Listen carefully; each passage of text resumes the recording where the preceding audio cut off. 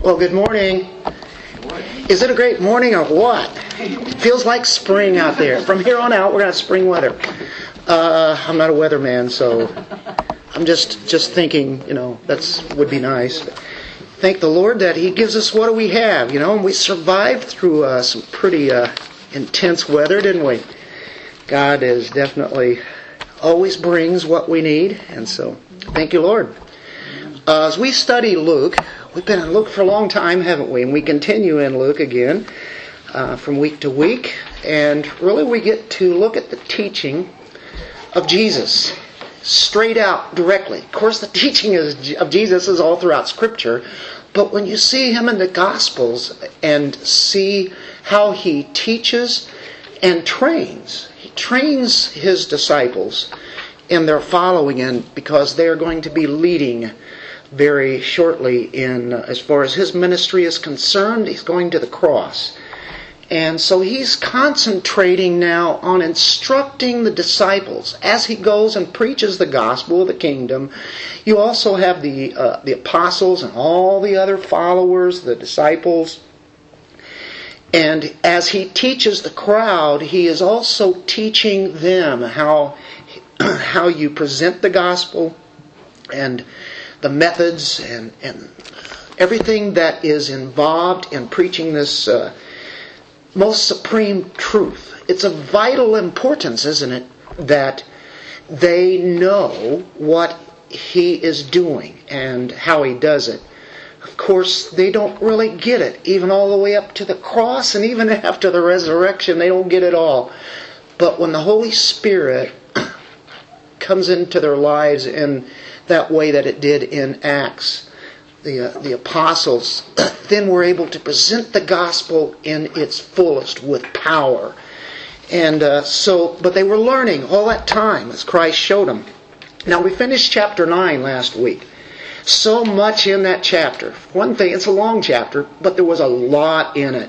First part of that chapter is similar to the very first section of chapter 10. And you could say this sounds like a repeat. And we know that everything that God puts in here is meant for a reason.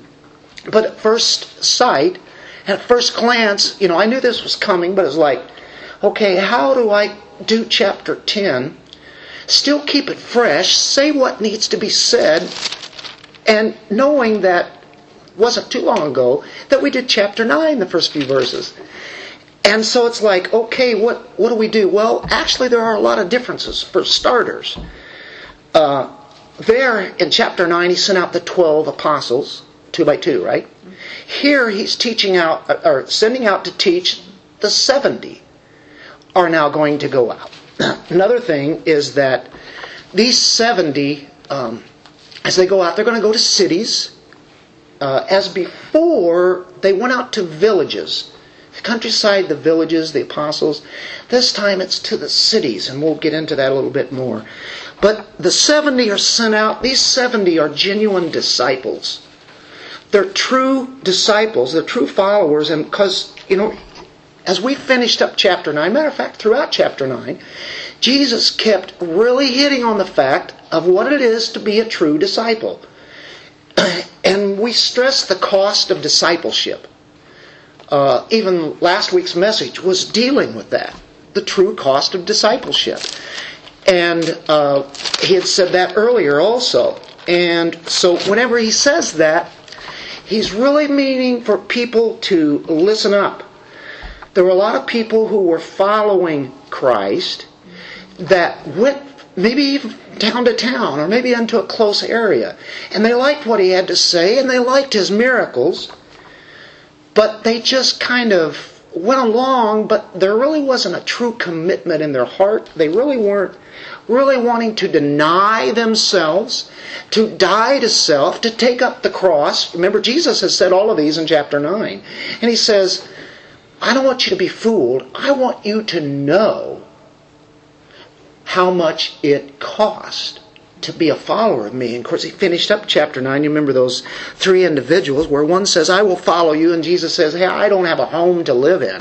Foxes have their holes, right? And birds have their nest. Another one says, follow me. And he says, but wait, I have to bury my father. And Jesus says, go now. We're talking about an immediacy there. And of course we explained that. We won't go into that again. But that was a rather difficult passage. And then some of the things it said. Another one says, I will follow you. And then Jesus gives a warning, as this man said. But I have to first go back home and say my goodbyes to the family and such. But Jesus said, no one after putting his hand to the plow and looking back is fit for the kingdom of God. Now Jesus says some rather tough statements sometimes, doesn't he? He is hitting it hard though, and he's pressing it all the way to the point of deny yourself. You're going to follow me, and that's what it is about. Be ready to give up everything to follow me. You must know what you're getting into. I don't even have a home, he says, right? I want you to know this. Oh, really? That sounds kind of tough. Toodle-doo, right? These guys are true disciples, these 70. And it gives a glimpse today in our section that we're at. We introduce ourselves to the 70. We don't even know who they are. We don't know them by name. We have no idea. One of these days we will, won't we? Who are those guys? Well, honestly, just look at Christians today and you'll get an idea of what they were like. Because they were very much like us. They were just, they were genuine followers. They abandoned everything and they became missionaries. Now, we're not missionaries in the official sense, but yes, we are missionaries because our mission is to get the truth of the gospel, the Word of God, to the lost, right? And also make them disciples. We read earlier in Matthew 28, 19 and 20, and that's a key verse that goes right along with our section today. This group is very important. This group of 70. They are sent out by Christ. They're appointed by Christ. We can see ourselves in this group. We realize that we don't have any qualifications. Well, did the apostles? No. Did these 70? Not human qualifications, no. Actually, everybody is inadequate to do the things of the kingdom of God. But with the power of God living in us, we can do all that He gives us to do, right? So, in that way, we can see ourselves right along with these individuals. So as we go through this today, even though some of these things don't necessarily pertain to our culture or our way of living today, when it talks about don't wear shoes and carry no money belt. I don't know how many people wear money belts today, out there where everybody can see. But they used to have those fanny packs. Remember those? Don't carry that. But there's a lot of principles here that we have to follow. The credit goes all to the Lord. He's the one that equips us to be able to do this. And we find out that what they're commissioned to do is what we are commissioned to do, and that's to proclaim the same message of Jesus Christ. And so we're no different than them in that sense. They are being set apart to be kingdom missionaries. Okay, let's grab our Bibles. Let's enjoy this as we turn to Luke 10 and we stand in honor of God's Word. And we'll read. Now, verse 1. After this, the Lord appointed 70 others and sent them in pairs ahead of Him to every city and place where He Himself was going to come. And He was saying to them, the harvest is plentiful, but the laborers are few. Therefore, beseech the Lord of the harvest to send out laborers into His harvest. Go, behold, I send you out as lambs in the midst of wolves.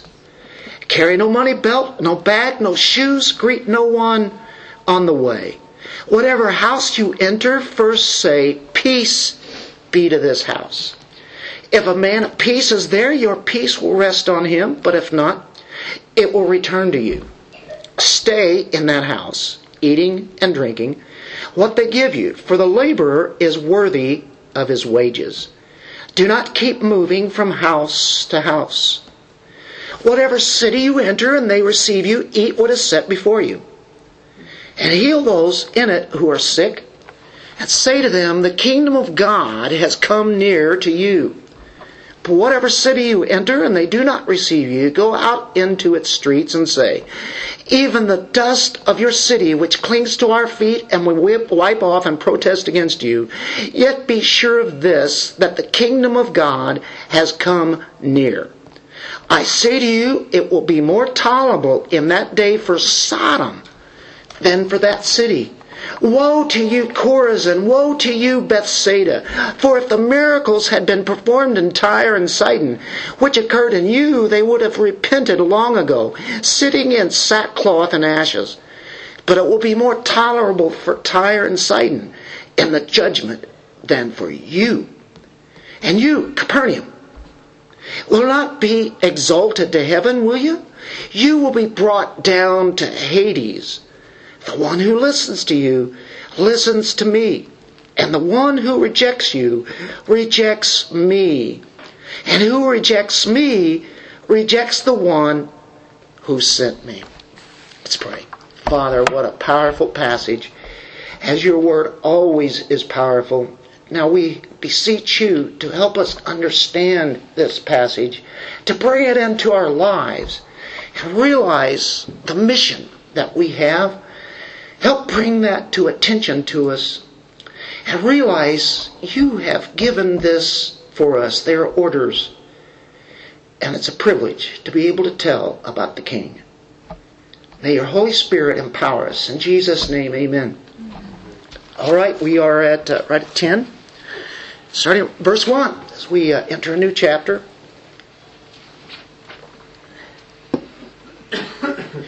We'll just take it phrase by phrase here.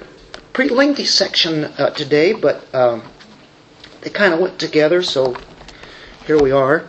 And hey, we got plenty of time. We even ended a little bit early on the praise and worship part there, didn't we? Of course, this is all part of praise and worship, right? Now, after this, okay, start right there. It's talking about the things that we've already previously studied. Talking about things in chapter 9. That would be the cost of discipleship, true greatness. You remember the disciples were arguing over who was the greatest, right? They did that quite often. In chapter 9 was the great transfiguration of Christ as he peeled back his flesh in a sense and showed his glory, the glory of the kingdom of God along with Moses and Elijah. What a tremendous teaching that he gave there of showing that the kingdom is coming to Peter, James, and John. The feeding of the 5,000 was found in that chapter also. Boy, that's some pretty heavy stuff, isn't it? And he sent out the 12. Real important. And so here we enter this chapter. And I want to tell you, as we look here, it says, now after these things in chapter 9, the Lord appointed 70 others. Sent them in pairs. He appointed 70 others. Did you know Jesus was a believer in Reformed theology? He was. Matter of fact, Reformed theology is right here. It's a shame that you even have to use the word Reformed, isn't it? Theology is the study of God, but of course it's known as, back at the Reformation, and that's why it's known as Reformed theology. Going back to really the study of the Word of God, Jesus knew about the sovereignty of God, didn't he? That is Him. He is God. He was absolutely sovereign. And what He chooses, who He chooses, what He chooses to do, and who He chooses is all up to Him. It's Him that does this for this kingdom. The 70 were selected, were appointed, elected, if you like, by Him. Just like the 12 that He chose. He could have chosen others. Why didn't He? No, He wanted to use these particular individuals. He understood the doctrine of election. He understood the doctrine of predestination. Jesus does speak about those things. Of course, all throughout the Word of God, those doctrines are precious. They're there. He understood that the names of those who were chosen by God were put into the Lamb's Book of Life before the foundation of the world. This is great. And here he is in time and space, and he's choosing 70 to go out and give the most precious truth that anybody could ever give. The gospel, right? Did you know that he knew that every one of those that he chose, that the Father had given him, were going to be redeemed? The ones who are given to Christ, he loses none, and they are his forever. They are redeemed forever. He understood, I like this right here, that what he did is that he took a collection of people that came from the Father, and the Father collected those. He collected a bride for his Son. And so these people are being drawn to his Son. I kind of forgot about the bride, right? Coming to the bridegroom, being drawn. And those names were already in the book of life before this happened. I was reading along MacArthur on this section, and he talked about that. And it's like amazing. Wow, this is before the foundation of the world, and here is the bride that he's bringing in. And he's still doing it. The bride is being put together, right? So amazing. The Father had predetermined all of this. And you know what? At the same time, this has no negative impact on the grief that Christ has for the lost. The ones who don't know him. The thing is, sometimes if we get so consumed with the doctrine of sovereignty, and we so much should be believers in the sovereignty of God, but we think, okay, well, God's going to do it anyway. He doesn't need me. Then we are in error. Matter of fact, we are in sin. The moment that we don't have the compassion that Christ has, as he went to the lost and presented the truth to them, we want to have that same kind of compassion for the lost. And what can happen to people who believe in the sovereignty of God, like us, can become kind of just going along with it, but not being in pursuit of the lost, because God's going to take care of it. Well, in his sovereign plan, he uses people, mankind, men and women and children, to call people to the kingdom. Amen. I'm amazed that he would use simple people, not many mighty, not many noble, as it says in Corinthians, right? And yet, that's his plan. Incredible as it is. So you don't want to lose your evangelistic zeal. Okay, these 70, it says here, after the Lord appointed 70 others and sent them in pairs ahead of him to every city and place where he himself was going to come. Interesting. He's sending them out to places where he is going to go after they have been there. Do you get that? That's another difference what we have here. Is they go to the cities, and it says other places and that kind of thing. Kind of amazing. It's just like they are advanced scouts sent ahead of the king to tell people about Christ and his kingdom. The king is coming. He's going to be following up after we've been here. So they made it ready for them. They are the advanced forward scout brigade. They go into the city and they announce the arrival of the coming king. Now, at first glance, when you look at some of these things, he's carrying no money belt, no bag, no shoes, greet no one on the way.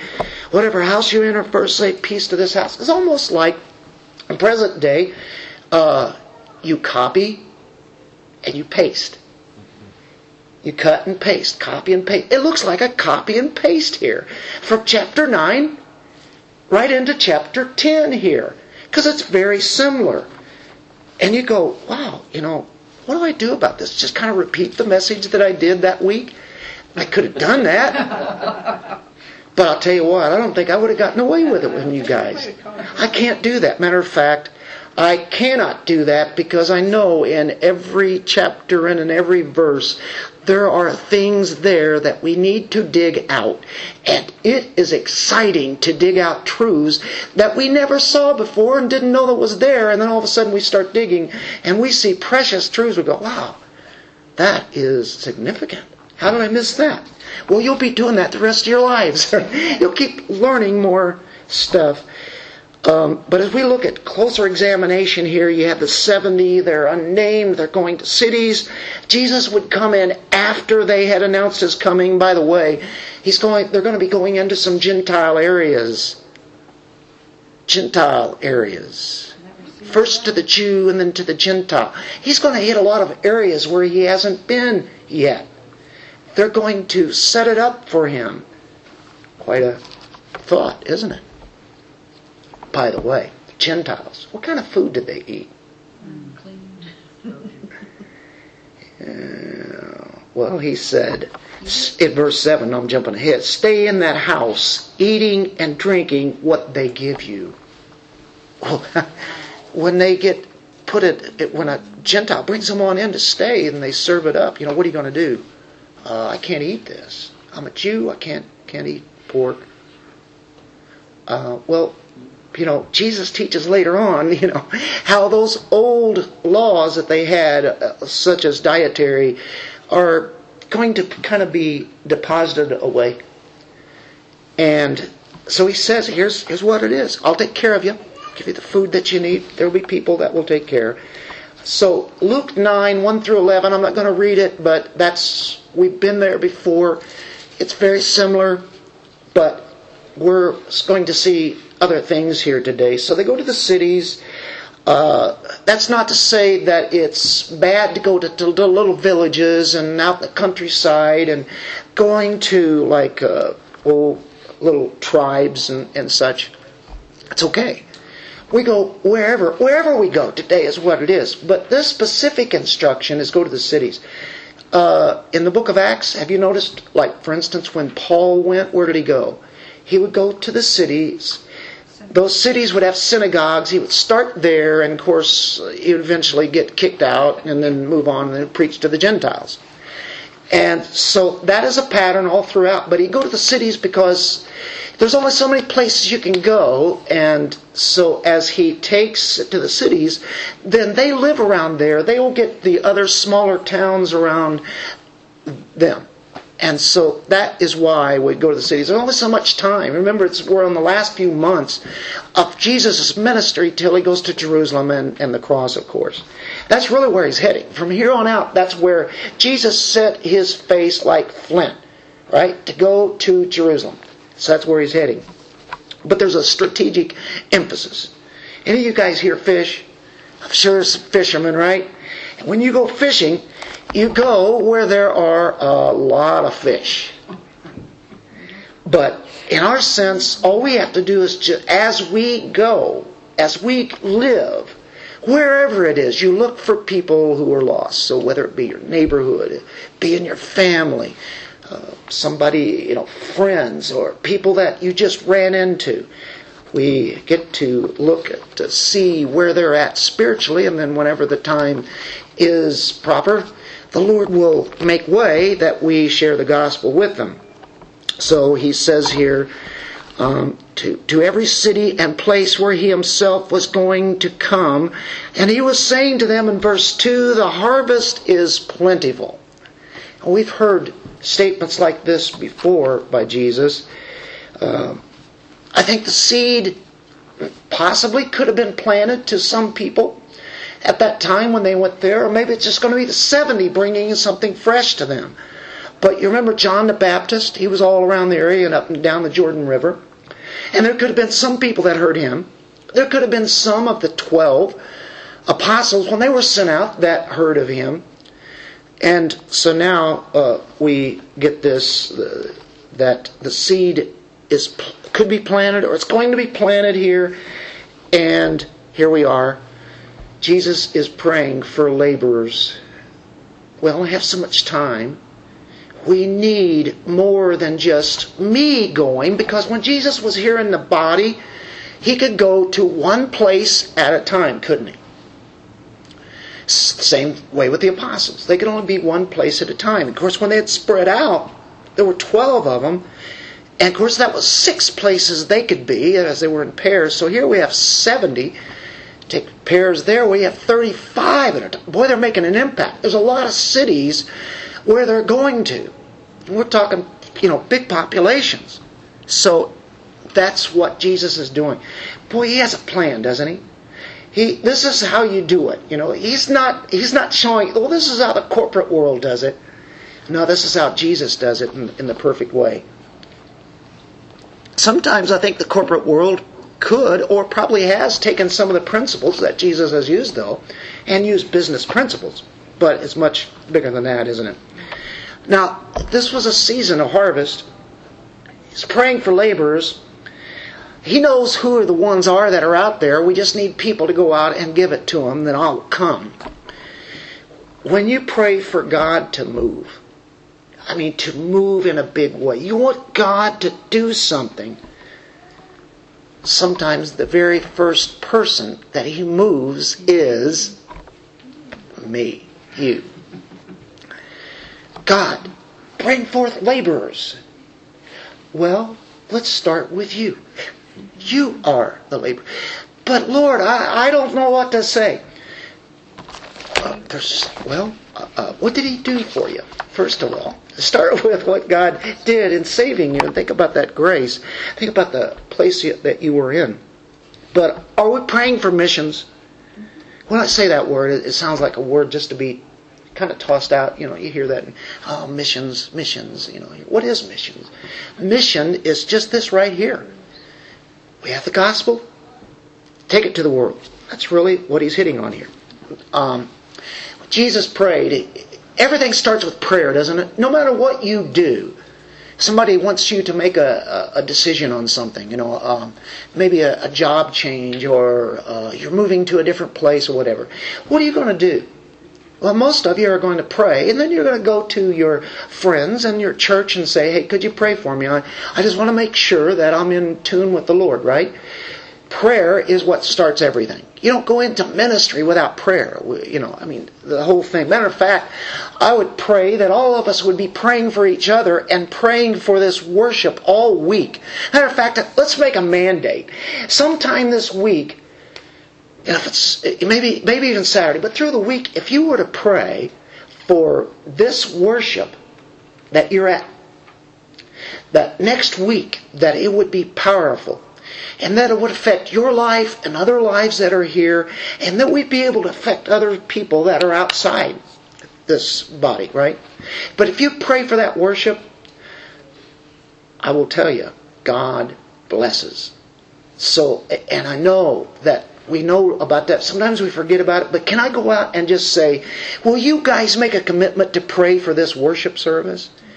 That are singing, that are reading of the Word, that, confessing to the Lord and our prayers and the Word of God and all the things that go into worship would be powerful, led by the Holy Spirit. So that's what he starts off with. And you remember in Matthew 6, in verse 9, you have the Lord's Prayer there, 9 through 13. Our Father who art in heaven, hallowed, holy is your name. Everything about you, who you are, your personhood, all that you've done. Our Father who art in heaven, hallowed be thy name. What's the next phrase? Thy kingdom come, thy will be done on earth as it is in heaven. You start with giving glory to God, don't you? Our Father who art in heaven. So much set apart from us. He's in heaven, we're on earth. He's a holy God. We are to be holy. Through the person of Christ and the power of the Spirit, we can be. But the prayer is there for the glory of God. That's what it starts with. And then you get everything else that comes on down and the way that we are supposed to live our lives. God is the sovereign Lord of the harvest. He says that He's the Lord of the harvest. Right? He's sovereign. This is what baffles me.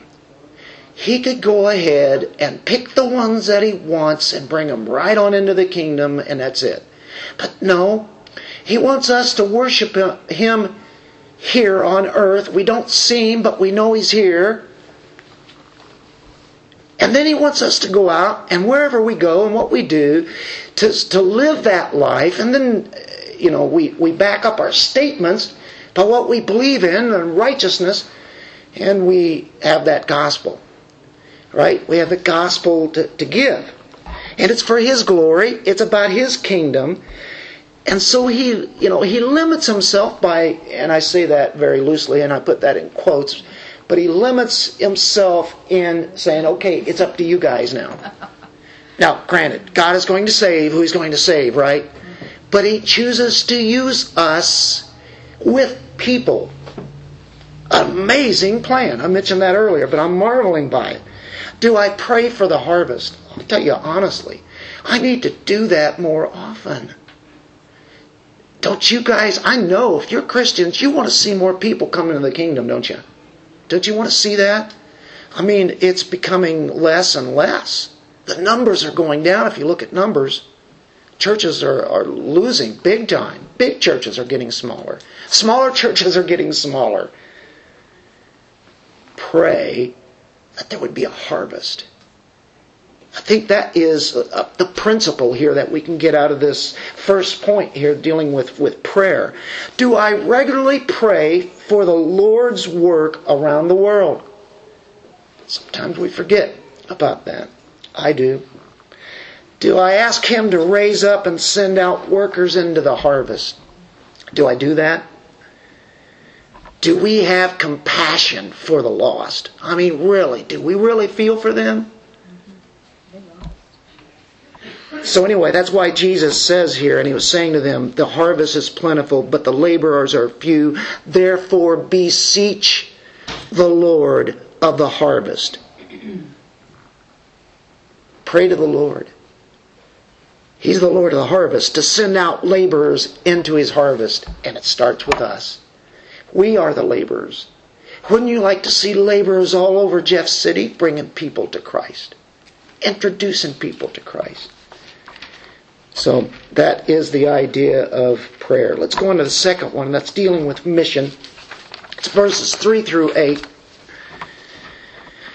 And He says, go, behold. Whenever He says behold, check it out, listen. I send you out as lambs in the midst of wolves. That's remarkable. How many times are we considered to be lambs? Now we're considered to be the bride. So many metaphors that help us understand who we are. Well, sheep is a favorite one. We know why. And we could go into the teaching of what sheep are, but at this point we'll refrain. I'll try to refrain from it. But why, we could ask this, why didn't God send us out as wolves in the midst of lambs? And then we could come in there and we could show them that, don't you want to be like this? We're powerful, right? The answer is that we're called to be as Christ was. Whenever He was on earth, He was considered to be what? John the Baptist said, behold, the Lamb of God, the Lamb of God who takes away the sin of the world. The Lamb of God. We are considered to be lambs. But He also is considered to be the shepherd. But as far as sacrifice was concerned, dying on the cross, He was the lamb. He was the Passover lamb, if we may. We're called to be lamb chops to a hungry world. And don't you feel like it sometimes? It feels like we're getting ate up. Eaten up. Any students here of English? Apologize on that one. You know what? What bigger contrast is there when you deal with lambs and wolves? I mean, they're not alike at all. You have the gentleness of a lamb, the harmlessness. The other side is the wolf, which is savage. Can't get enough blood, not enough meat. What do wolves do to sheep when they get their chance? They eat them. On the other hand, those who hear the message of the kingdom and repent and believe, they are fed by the disciples. And then they make them disciples, right? We want to feed these people. Oh yeah, they can eat you up. They're doing a big job of it in this world, aren't they?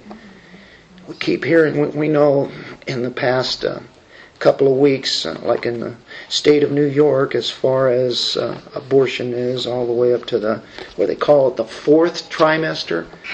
Not sure what that means. I think it means all the way up to the very point where they're saying there's 3 trimesters, right?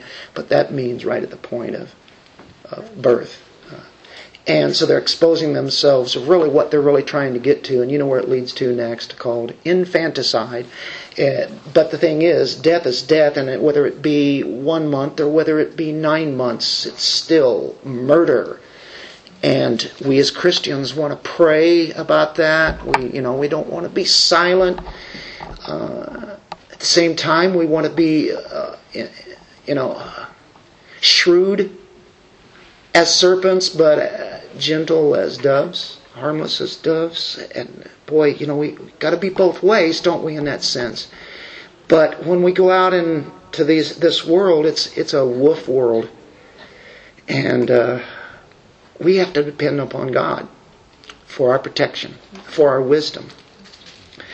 Are we wolves or are we lambs, right? Of course, if you're God's people, you are lambs. How do you treat God's people? Do you seek to feed them?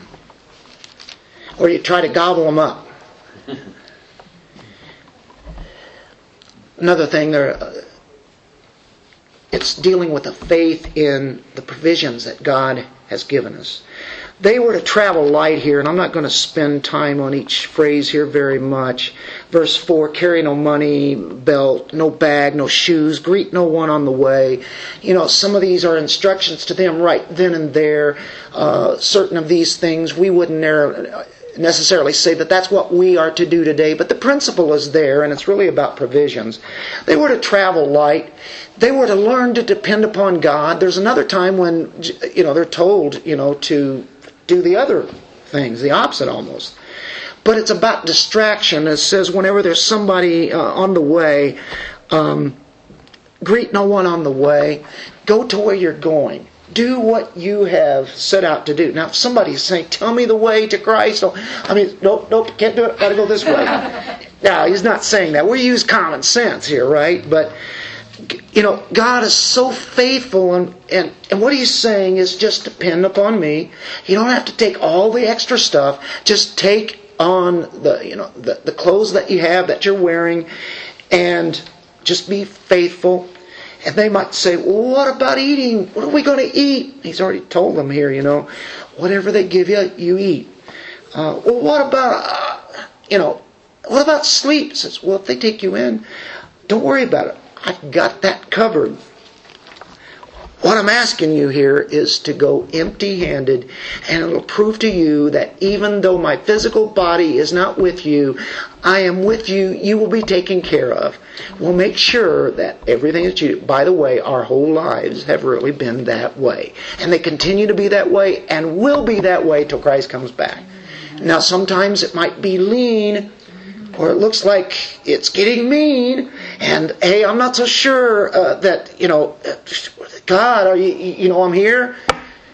He is there. He knows exactly. He's doing this because he knows that it will grow us up in the faith and teach us dependence. And so we need to stay focused on what we are about. Hey, are we focused here today as we get this is really the teaching of Christ. I didn't make any of this up. I do some studying to try to bring out those points that he's making, make sure we don't miss these, and I always need help with that, believe me, but focused upon what he's saying. He is speaking to us as we read this off the page. He's speaking to us today, right now. God Almighty, if you are His, He's teaching us through this. Boy, you can't have a mistake whenever you go into what the word is here, what it really means. So there's the aspect of we're not dabbling in the things of God. It's like, I'm interested in that. Yeah, I go to church on Sunday and then that's it. You put our hour or 2 hours in and then we just live our lives the way it is. Jesus said, seek ye first the kingdom of God and His righteousness, and all these other things will be added to you. He'll take care of you. Just seek Him. Seek His kingdom. That is called focused, isn't it? Seek Christ. Seek Him. Seek His person. Jesus was known as the friend of sinners. And He socialized with them. He went to their homes. But it wasn't to do the things that they did, or the things that they said, or the language that they used. He's a righteous God. And He demands us to be righteous and to use words that honor Him. To live the way that we are to do, representing Him. But whenever He went there was a purpose.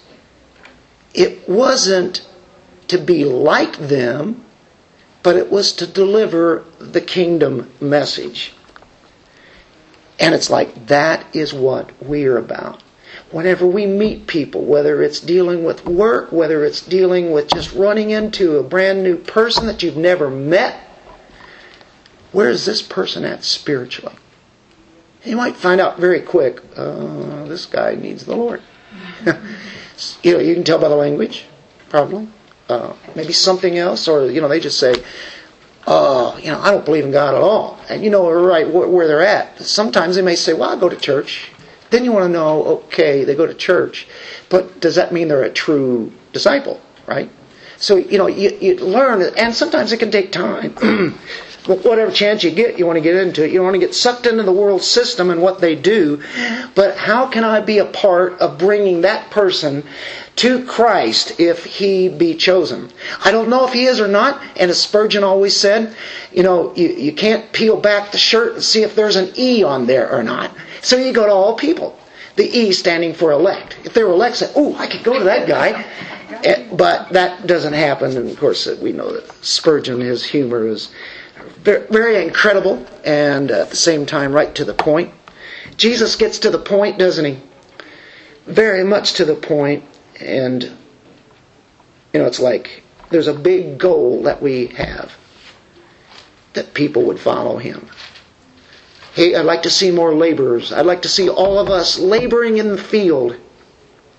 Right? We need to pray. Then be willing to go ourselves. Look in Matthew 28, 19 and 20. And Zach had read that earlier in our worship. And this is called the Great Commission. I think every one of you are very familiar with this. Heard it many times. Sometimes we kind of forget about it. Verse 18, Jesus came up, spoke to them, saying, all authority has been given to me in heaven and on earth. All authority. He is Lord, right? Go therefore, as you go, make disciples, learners, mathetas, means to learn. Make them learners. That's why we teach the Bible. That's why this church is all about the Word of God. It's not about felt needs. God will take care of that. It does, we care for people, we really do, but the felt needs, whether it be, family issues, or whether it be money issues, or you go on and on and on. But what it comes down to is, here's what we want. We want the people to be learners. Make disciples. How do you do it? Right here.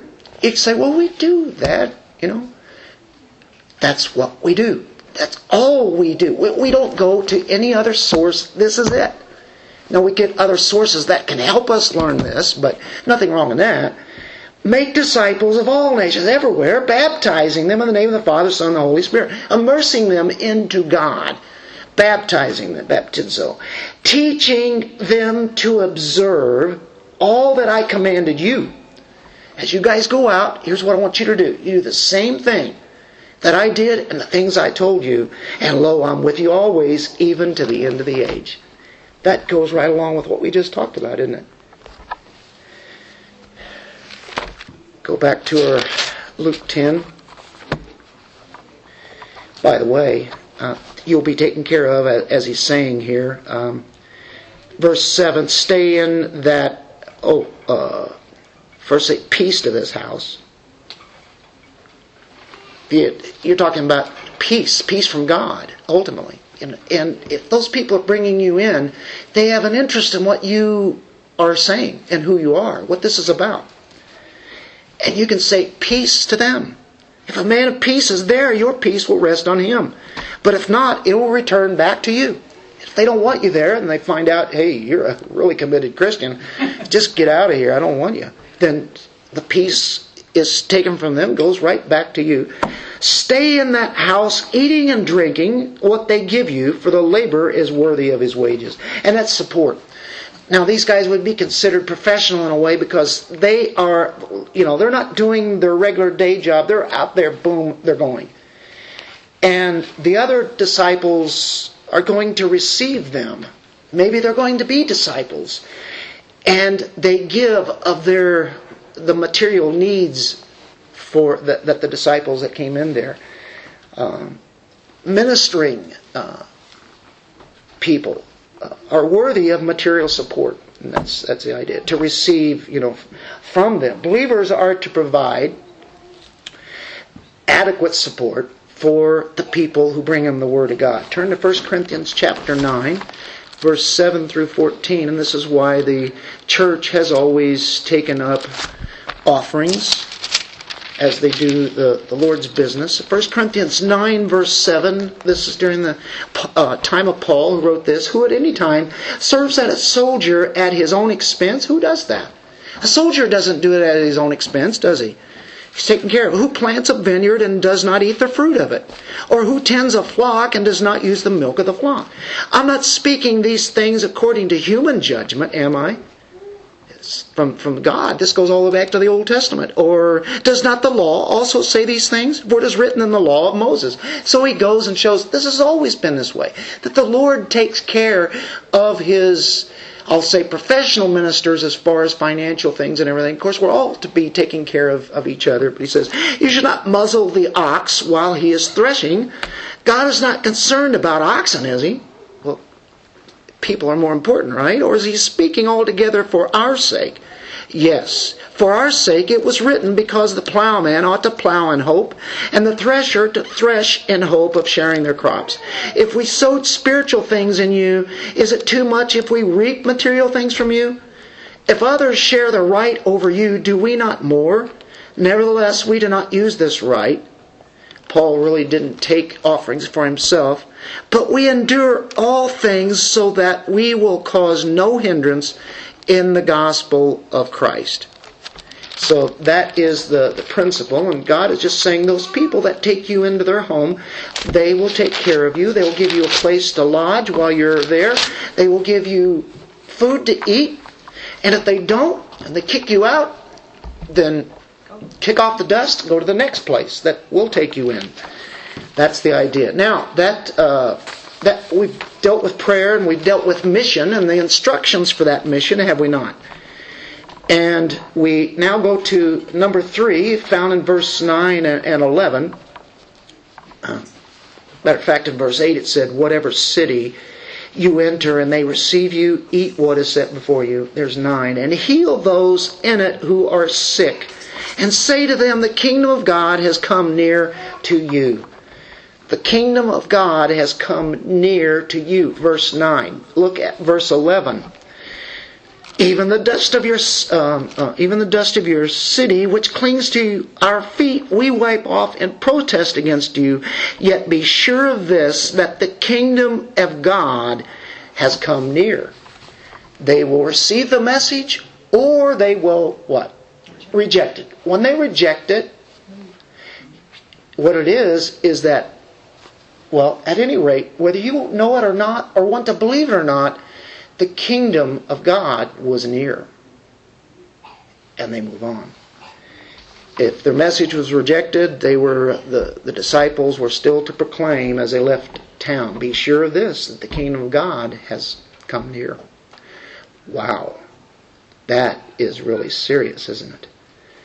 By their lives, their lips, they proclaim the message of God, God's kingdom. They clearly do that. The kingdom had been come upon these people, whether they received it or whether they rejected it.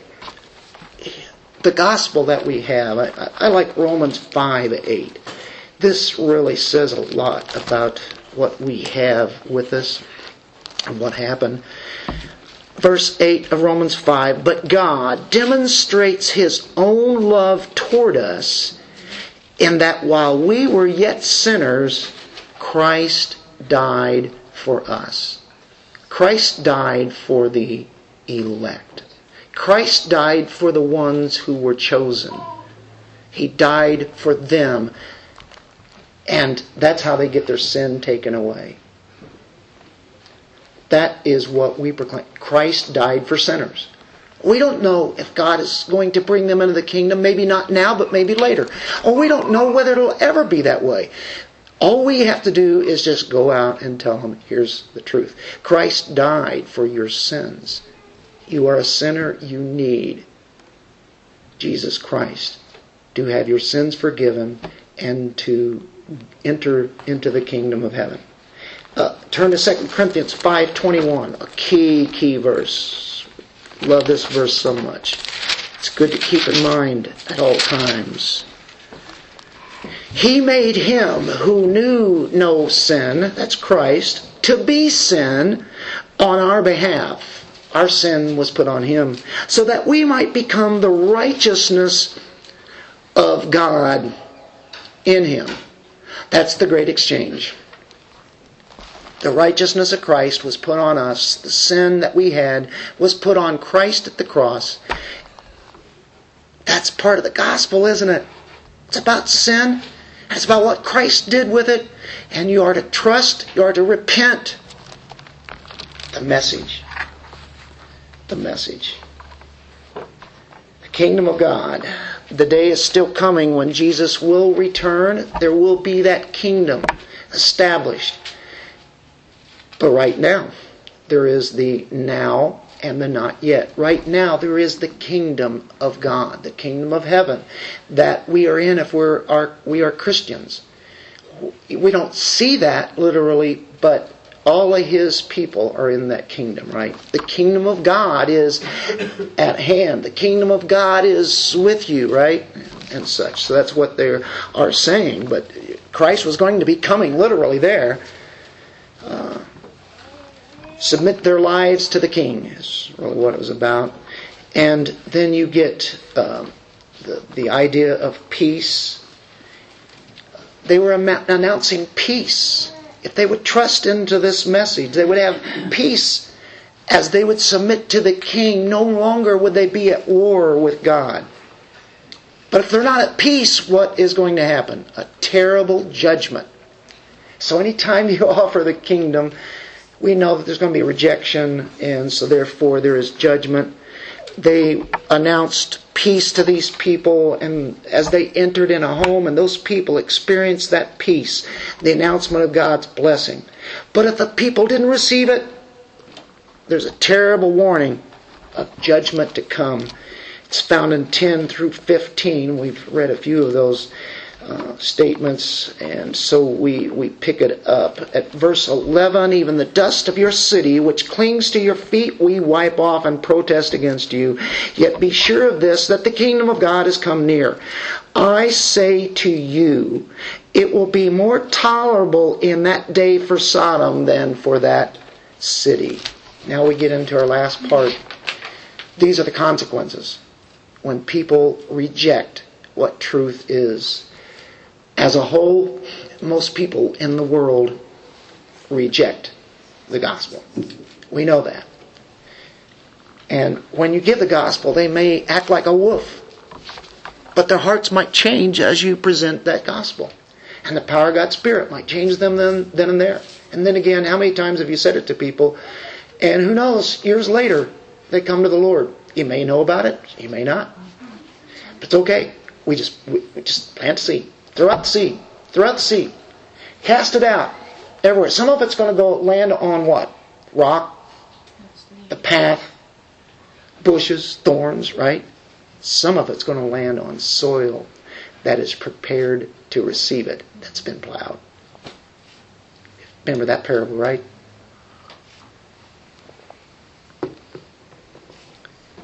The consequences of not receiving the kingdom is found here. This is rather incredible. Because he says in 13, "Woe to you, Chorazin! Woe to you, Bethsaida! For if the miracles had been performed in Tyre and Sidon, which occurred in you, they would have repented long ago, sitting in sackcloth and ashes. But it will be more tolerable for Tyre and Sidon in the judgment than for you. And you, Capernaum, will not be exalted to heaven, will you? You will be brought down to Hades. The one who listens to you listens to me," Christ says. "And the one who rejects you rejects me.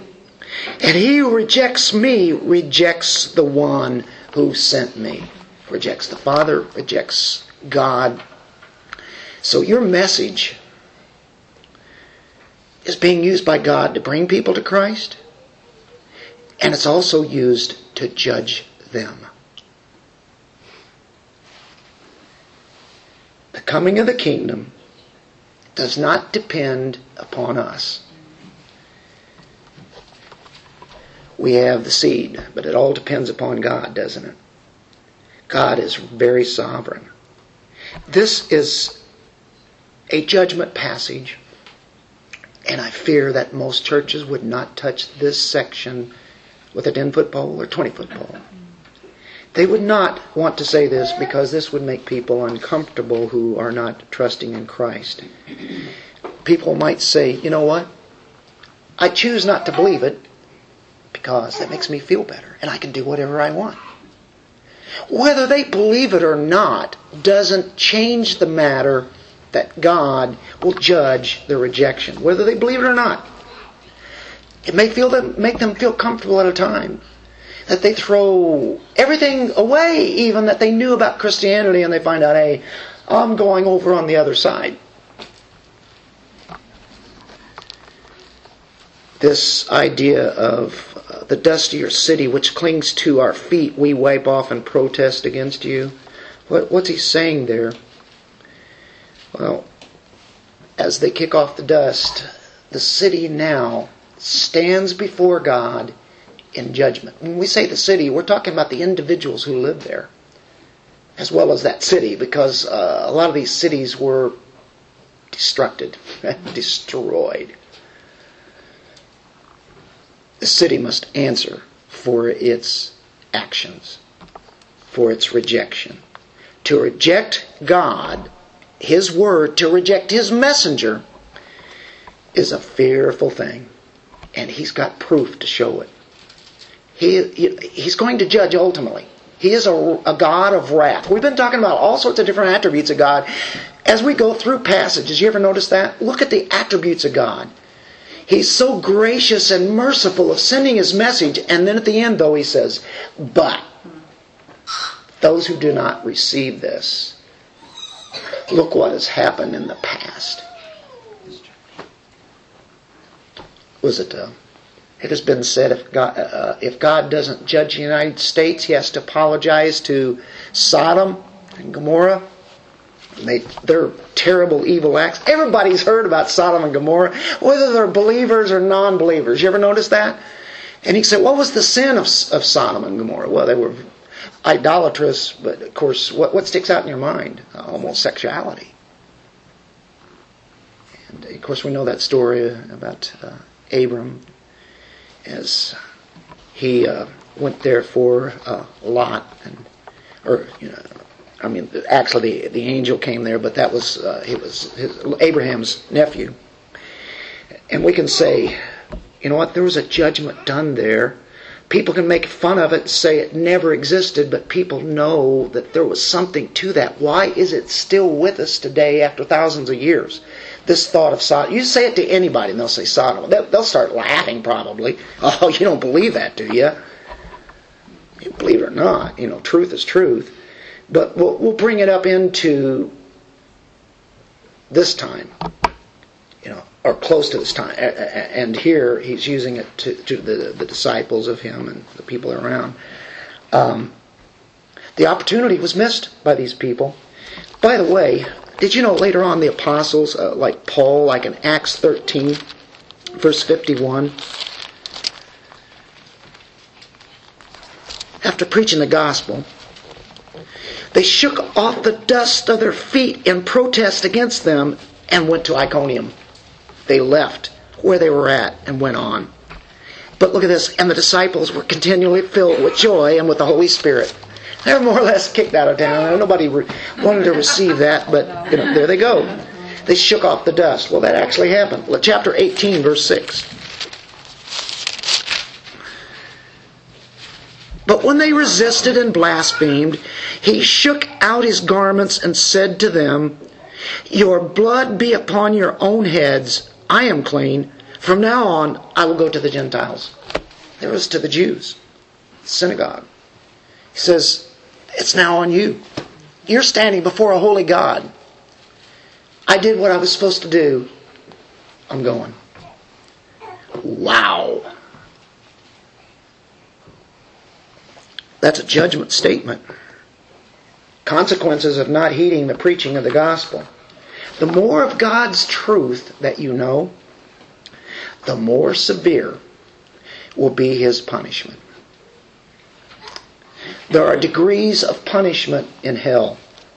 And it's interesting, he mentions Sodom here.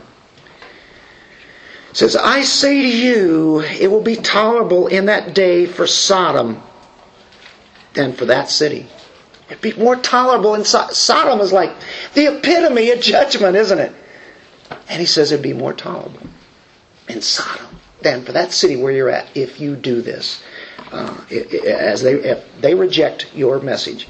And then he says, and he doesn't stop at Sodom. Now he brings it up to present time to them. "Woe to you, Chorazin! Woe to you, Bethsaida! Where are these places?" Right around where Jesus has been throughout his whole ministry, right around the Sea of Galilee, in Galilee area. They had heard his message. They had seen the miracles. They had seen him many times. They knew who he was. They knew the name of Jesus.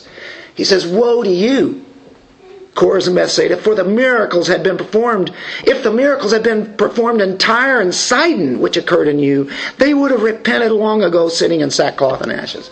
Oh, this is something that we do have history. Look in the history books. Oh, do those history books exist? They rewrite history, if they do. Oh, folks, I'll tell you what. If you weren't here, if you hadn't heard the message that we did on the Tuesday night Bible study, you missed what we're talking about here. It's an incredible passage. Not that necessarily my teaching or presenting of it is, but it's incredible what God does. He takes Tyre and Sidon in the book of Zechariah, and that's what we study on Tuesday nights. Look at Zechariah chapter 9, and for you ones that were here, you know exactly what I'm talking about. This is an amazing prophecy. By the way, this gives us some of the best backup that we could ever have for proof that Scripture is true. Because what other book, what other culture, what other society can give a prediction, a prophecy 200 years before it happens in detail and proven historically, then later we look at it and to be down to the very accuracy. In Zechariah 9, this is about prophecy of judgment against the nations all around Israel. They're just right around Israel. And he mentions, first of all, Damascus and Hadrach. That's Syria. At the time that Zechariah gives this, it's something around a little over 500 BC. Guess what? He's telling Zechariah and the people, I'm going to judge all those people who have given you heartache. Damascus was an enemy of Israel. He says, I'm going to take care of them. It says, for the eyes of men, especially all the tribes of Israel, are toward the Lord. People know that God is using a person. And I'll tell you in a moment who that person is if you don't know right now. And Hamath also, which borders on it, there in Syria. There was a man by the name of Alexander the Great who went to Syria, conquered them. Didn't stop there. You'll notice next where he went is to Tyre and Sidon. And if I had a map here, if you have them in your Bibles, that's what we had to keep turning to in our Bible study the other night. I didn't have any pictures. Tyre and Sidon. So he went to them, destroyed them. For Tyre built herself a fortress and piled up silver like dust and gold like the mire of the streets. This is pre-written history. It's written like it's already happened. But it means this is going to happen. Tyre is like the greatest city in that area.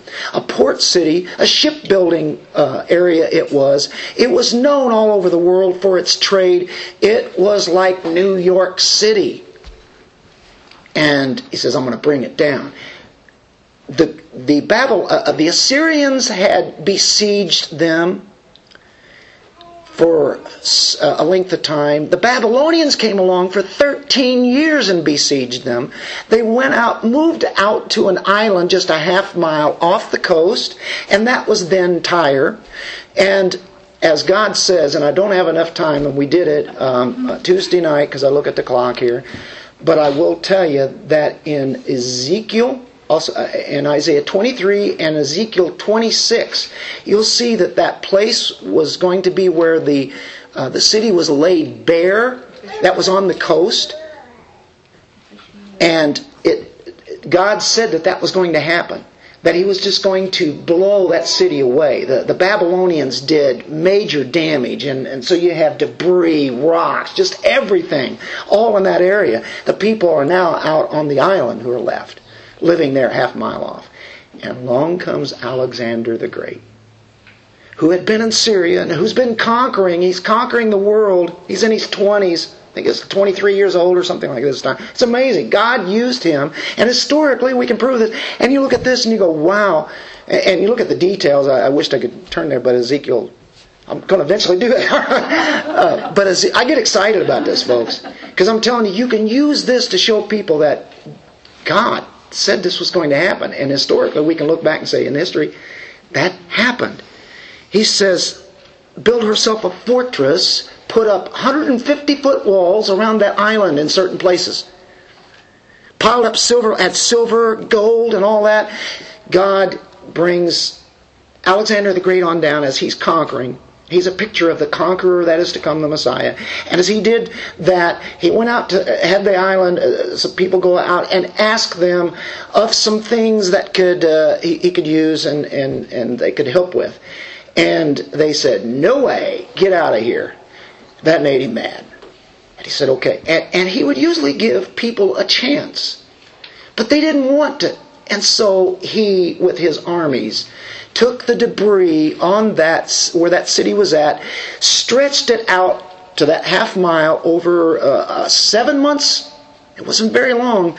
They had a causeway or a way that was built all the way out to that island. So he could take his soldiers and then they could use all sorts of different kind of lifts and such and rocks are going over against those walls and all sorts of things as they batter it down, they burn the city and they take it nobody else could. And they went around saying how great they were. We're inconquerable. Nobody can mess with us. That's Tyre in the island. Because God had said that city would be laid waste.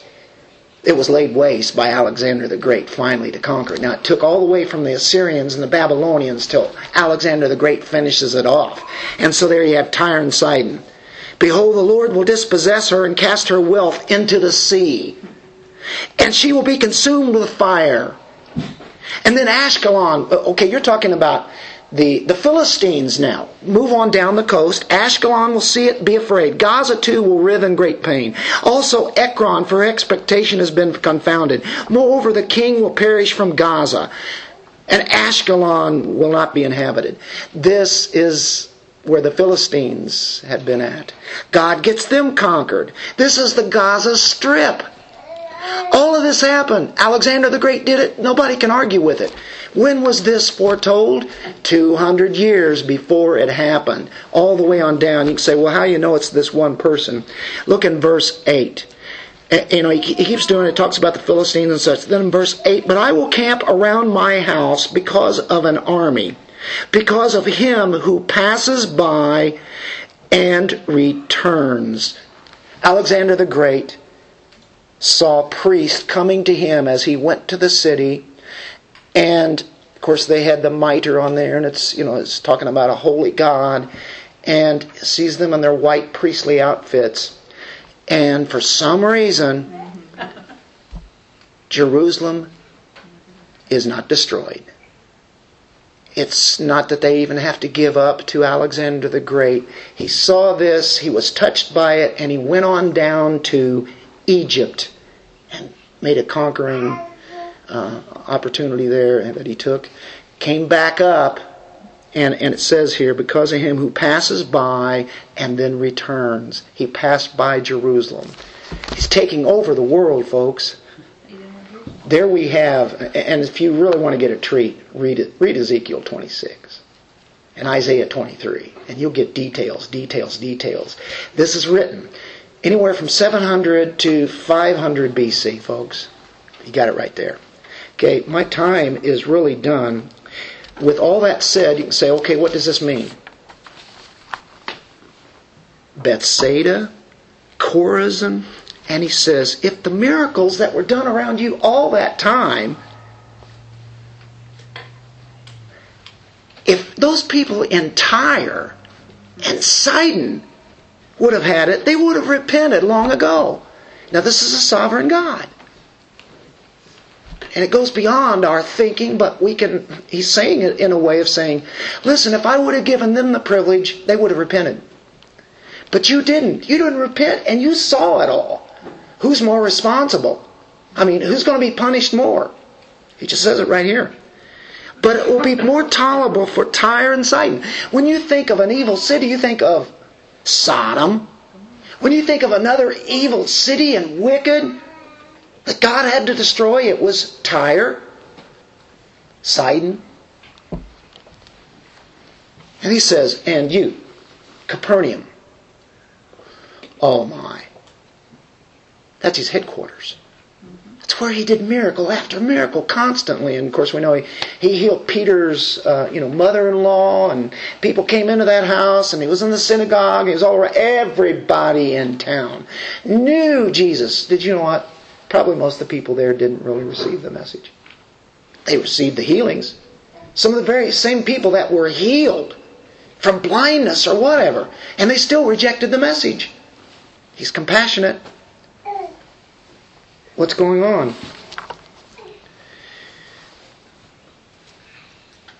Capernaum, they well knew what he said. He says they'll go down to the depths.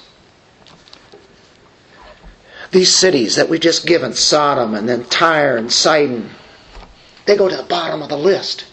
But he's saying to the Jewish people, you're lower than them. You had the opportunity here. The Jews considered themselves the very opposite of those kind of people. He says, when you all get to the judgment, it's going to be worse for you than it was for Sodom and Tyre and Sidon and other cities that were so evil and wicked. They knew all about those cities. Do you notice a relationship there between light and liability? Light and responsibility that is given. And that's the way it even comes to Christians, that the light that we have been given, we get to preach the Word here 2 times a week. Do you know how much light that we're given to do that? I'm no laud for me at all. I'm just saying this is what God has given us to be able to do. Do you just kind of put it aside? Is it something that you take in? And is it something that you want to put in to others? Is it your life? Is it you? Is Christ in you, living in you? That is the idea. There's a degree of punishment in eternity. And do you know what? There will be people that have heard the gospel all their lives, maybe starting out when they were kids, went to church, heard something about the gospel, but some of them may not ever have committed to Christ, really. Maybe they said a prayer, signed a card, walked down the aisle, but their lives never committed to Christ. They've got other things to do. They're busy. They got the kids, they got the family, they got the work, they got this and that. And the thing is that Christ is there for an hour in their life. That is who Jesus is speaking to. There are degrees of suffering hell, and the more you know about the gospel and you reject it, the severer will be the punishment. You say, well, the less I hear, the better off I'm going to be. What are you going to hell? Either way you look at it, that's a losing situation. He says if they reject you, your gospel message, they reject me, they reject God. What are we saying in all of this? God has given a mission, and it is a privilege to be a part of it. God says that we are the laborers, and we are to teach and to train, and we are to tell people that they are to be reconciled to God, and that they have a severe judgment coming to them if they don't trust in the message of the kingdom. We want to plead with men, with people. We want to tell people that they can be reconciled and have peace with God. Do you guys believe that? That's what He has given to us. It's called the Great Commission. And so we covered a pretty big section. Took a little while with that, but next week we'll look at the 70 when they returned and see what happened. Let's pray. Father, you are a great God. You are holy. You are majestic. Your word is truth, and Lord, we desire to hear more of your truth and to put it into our lives. You are important to us in every way. Lord, help us to be more committed to totally sold out to Christ, because that's what Jesus really presented. As we go out of here today, may it not drop on the step as we walk out, but it really work in our lives. Thank you for this great opportunity, Lord, and it is a blessing to be amongst your people. I don't deserve it. In Jesus' name, amen.